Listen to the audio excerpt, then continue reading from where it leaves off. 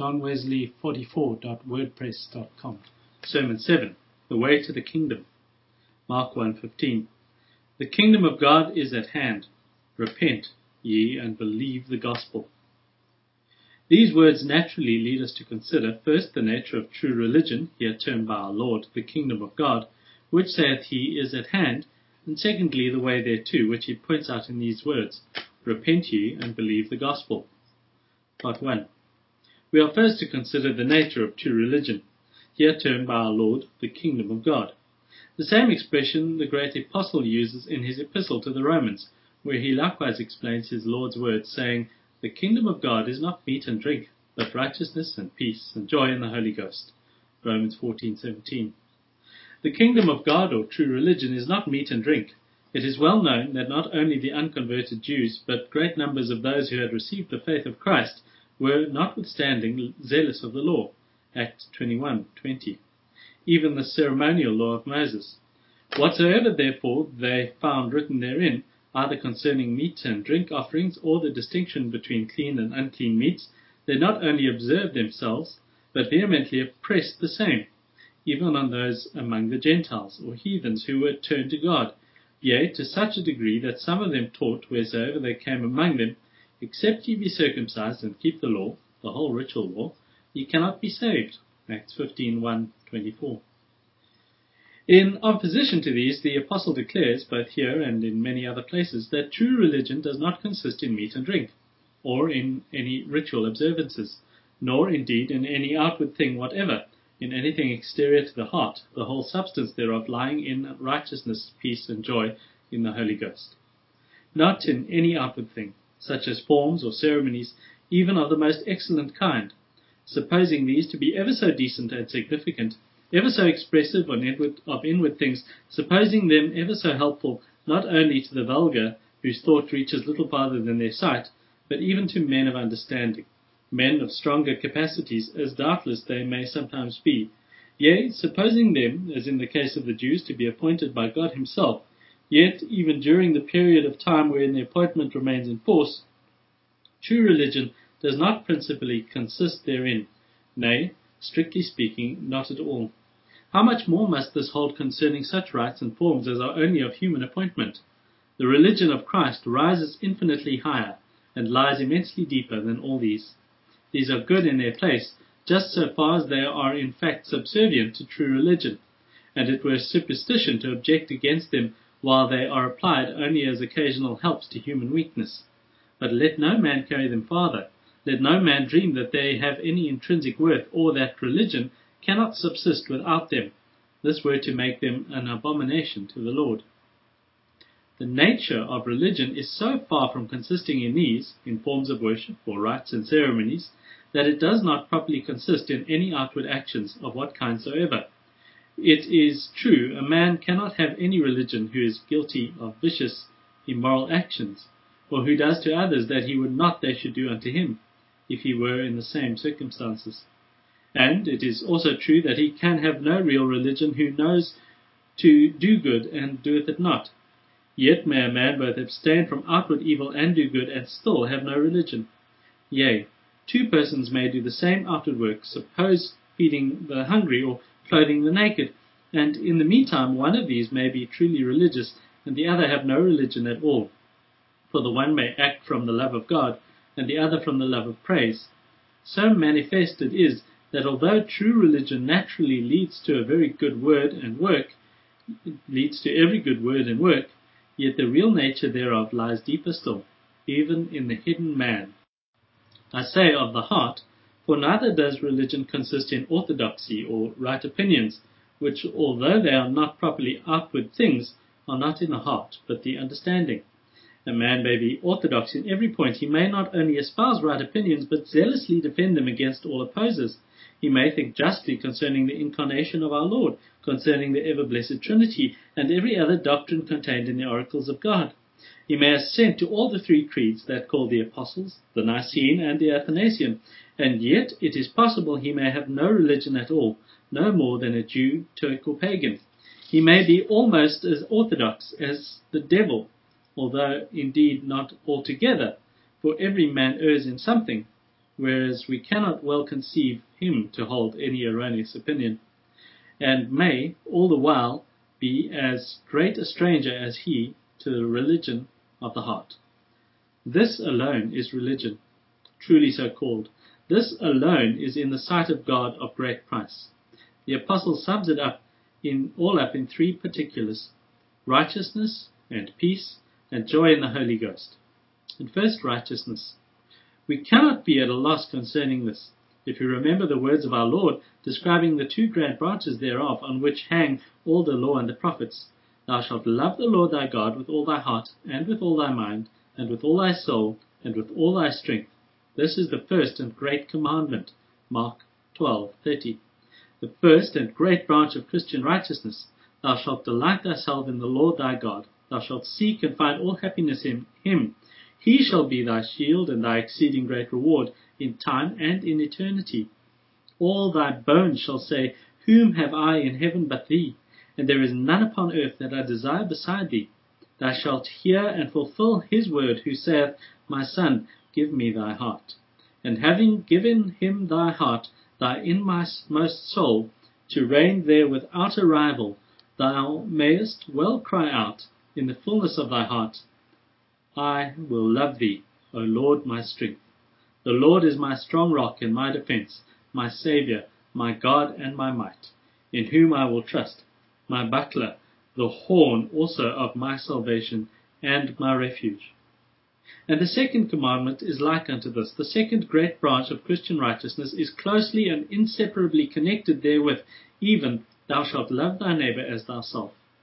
Thou shalt love, thou shalt embrace with the most tender goodwill, the most earnest and cordial affection, the most inflamed desires of preventing or removing all evil, and of procuring for him every possible good, thy neighbour.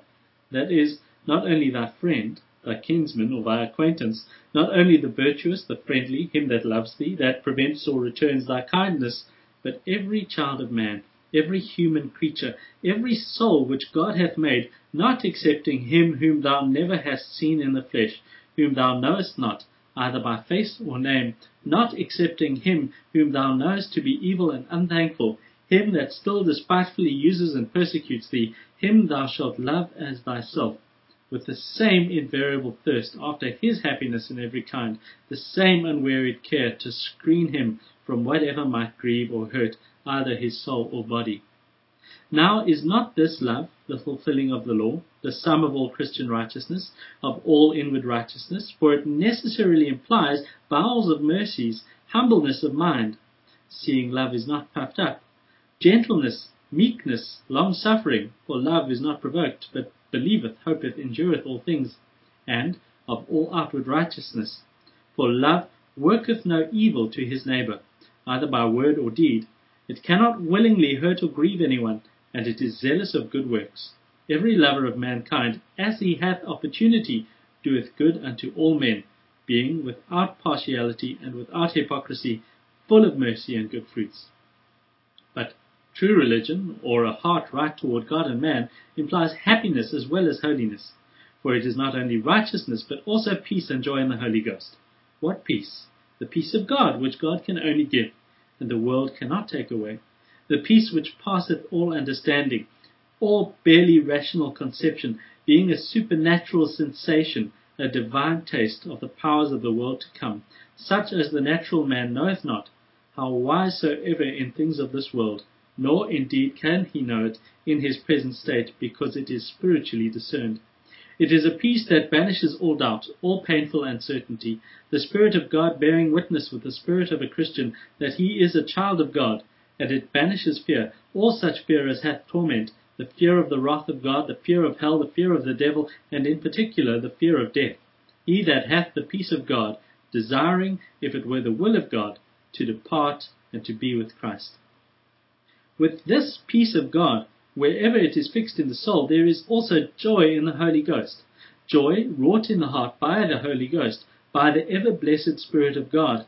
He it is that worketh in us that calm, humble rejoicing in God, through Christ Jesus, by whom we have now received the atonement, katalagen, the reconciliation with God.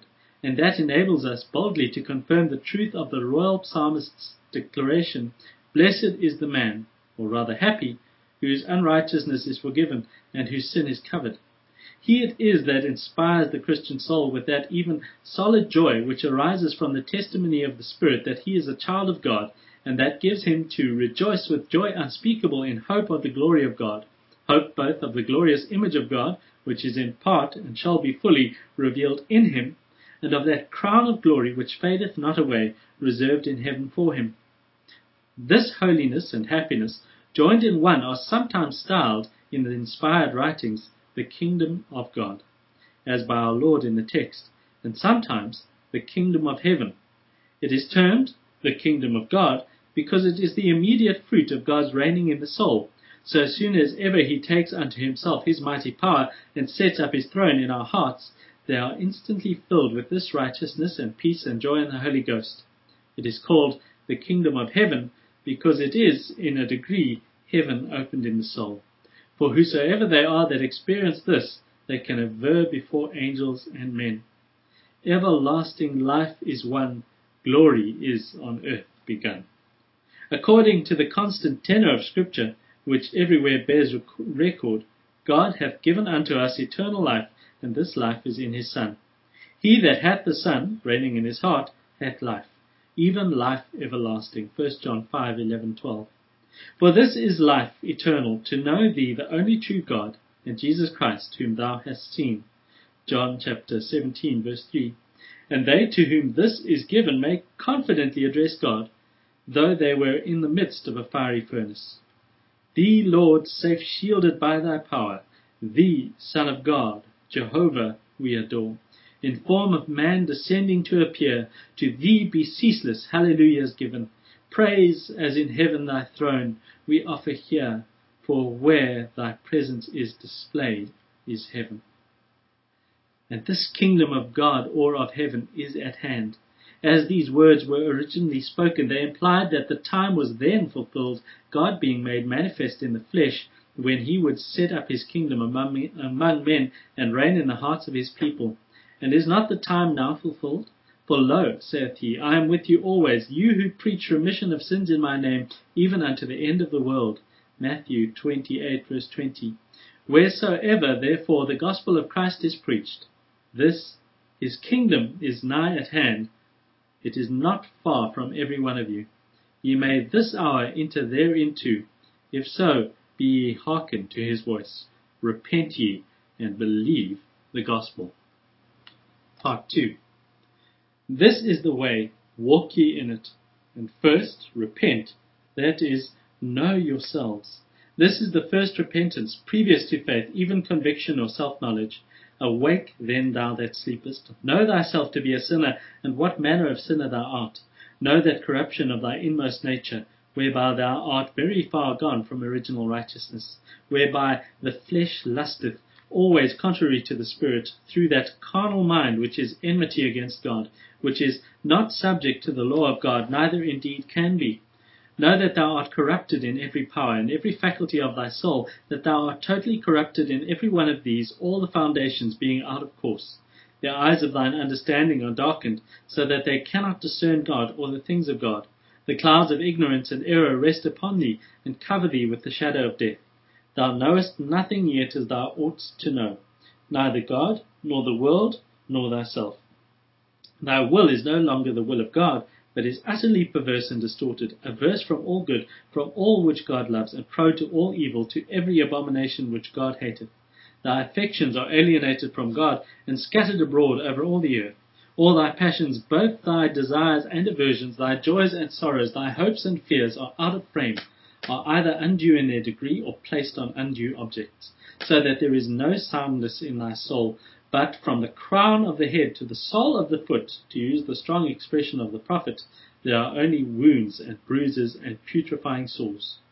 Such is the inbred corruption of thy heart, of thy very inmost nature, and what manner of branches canst thou expect to grow from such an evil root? Hence springs unbelief, ever departing from the living God, saying, Who is the Lord that I should serve him?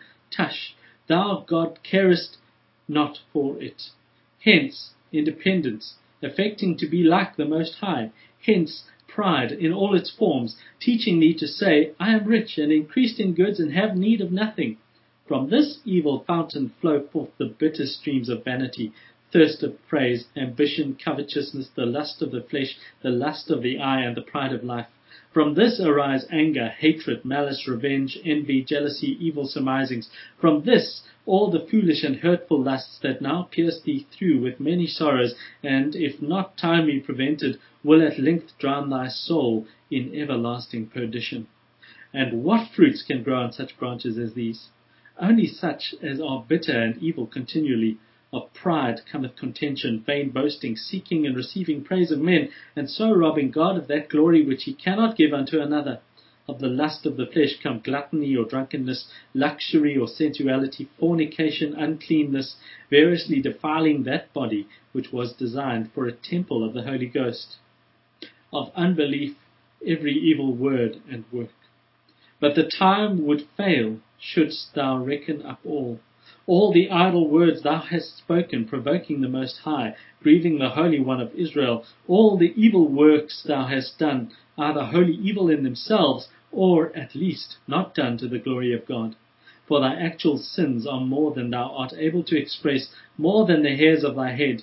Who can number the sands of the sea, or the drops of rain, or thy iniquities?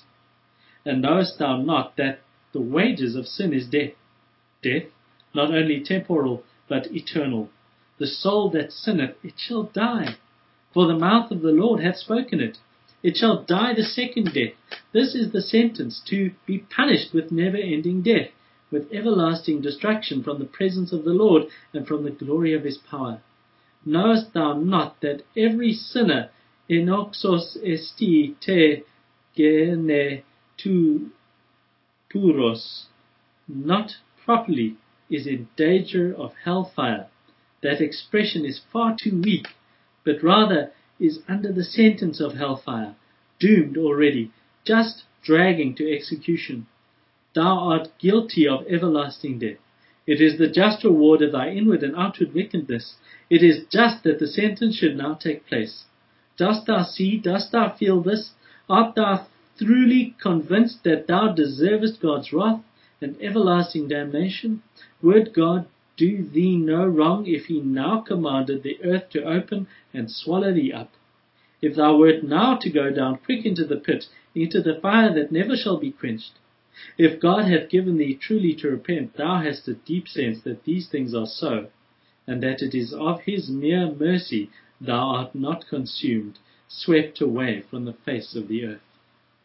And what wilt thou do to appease the wrath of God, to atone for all thy sins, and to escape the punishment thou hast so justly deserved? Alas, thou canst do nothing. Nothing that will in any wise make amends to God for one evil work, or word, or thought. If thou couldst now do all things well, if from this very hour till thy soul should return to God thou couldst perform perfect, uninterrupted obedience, even this would not atone for what is past. The not increasing thy debt would not discharge it. It would still remain as great as ever.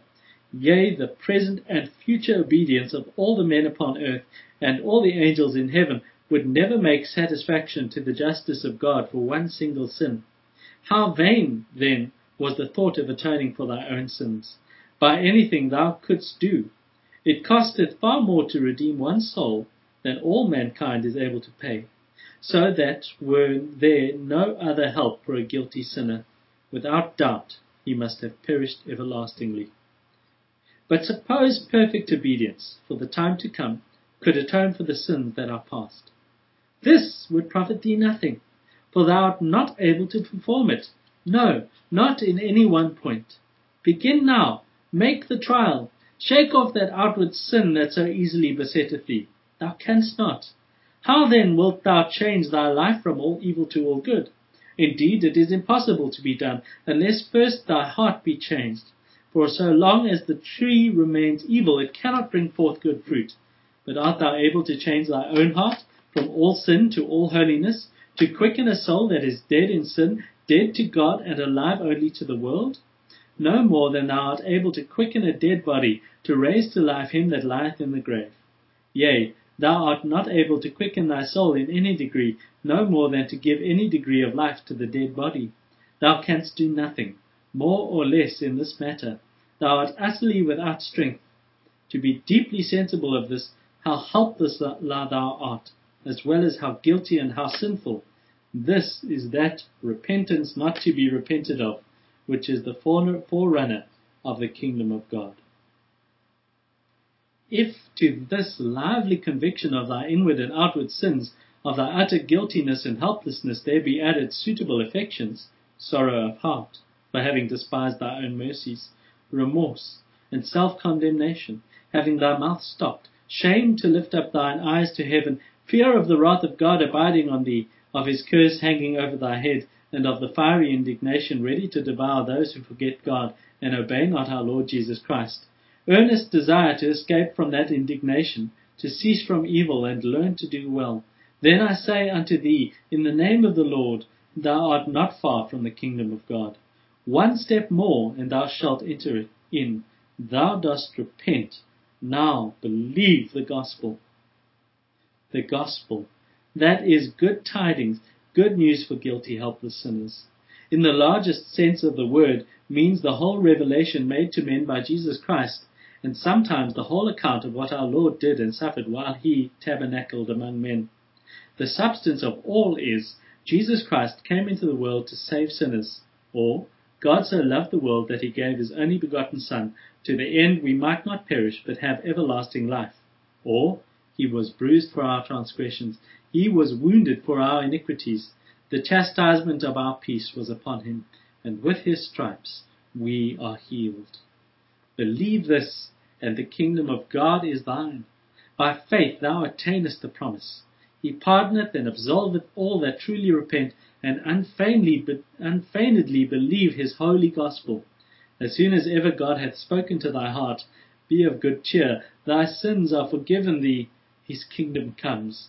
Thou hast righteousness and peace and joy in the Holy Ghost.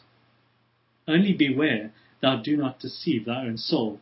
With regard to the nature of this faith, it is not, as some have fondly conceived, a bare assent to the truth of the Bible, of the articles of our creed, or of all that is contained in the Old and New Testament. The devils believe this as well as I or thou, and yet they are devils still. But it is, over and above this, a sure trust in the mercy of God through Christ Jesus. It is a confidence in a pardoning God. It is a divine evidence or conviction that God was in Christ, reconciling the world to himself, not imputing to them their former trespasses, and in particular, that the Son of God hath loved me, and given himself for me, and that I, even I, am now reconciled to God by the blood of the cross. Dost thou thus believe? Then the peace of God is in thy heart, and sorrow and sighing flee away. Thou art no longer in doubt of the love of God. It is clear as the noonday sun. Thou criest out, my song shall be always of the loving kindness of the Lord. With my mouth will I ever be telling of thy truth, from one generation to another. Thou art no longer afraid of hell or death, or him that had once the power of death, the devil, nor painfully afraid of God himself. Only thou hast a tender filial fear of offending him. Dost thou believe? Then thy soul doth magnify the Lord, and thy spirit rejoiceth in God thy Saviour. Thou rejoicest in that thou hast redemption through his blood, even the forgiveness of sins. Thou rejoicest in that spirit of adoption, which crieth in thy heart, Abba, Father. Thou rejoicest in a hope full of immortality, in reaching forth unto the mark for the prize of thy high calling, in an earnest expectation of all the good things which God hath prepared for them that love him. Dost thou now believe? Then the love of God is now shed abroad in thy heart. Thou lovest him because he first loved us. And because thou lovest God, thou lovest thy brother also. And being filled with love, peace, joy, thou art also filled with long-suffering, gentleness, fidelity, goodness, meekness, temperance, and all the other fruits of the same Spirit. In a word, with whatever dispositions are holy, are heavenly, or divine. For while thou beholdest with open, uncovered face, the veil now being taken away, the glory of the Lord, his glorious love, and the glorious image wherein thou wast created, thou art changed into the same image from glory to glory by the Spirit of the Lord. This repentance, this faith, this peace, joy, love, this change from glory to glory is what the wisdom of the world has voted to be madness, mere enthusiasm, utter distraction. But thou, O man of God, regard them not. Be thou moved by none of these things. Thou knowest in whom thou hast believed. See that no man take thy crown. Whereunto thou hast already attained, hold fast and follow till thou attain all the great and precious promises.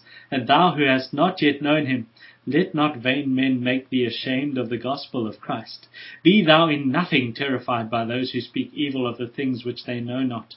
God will soon turn thy heaviness into joy. O let not thy hands hang down. Yet a little longer, and he will take away thy fears, and give thee the spirit of a sound mind. He is nigh that justifieth. Who is he that condemneth? It is Christ that died, yea, rather that rose again, who is even now at the right hand of God, making intercession for thee.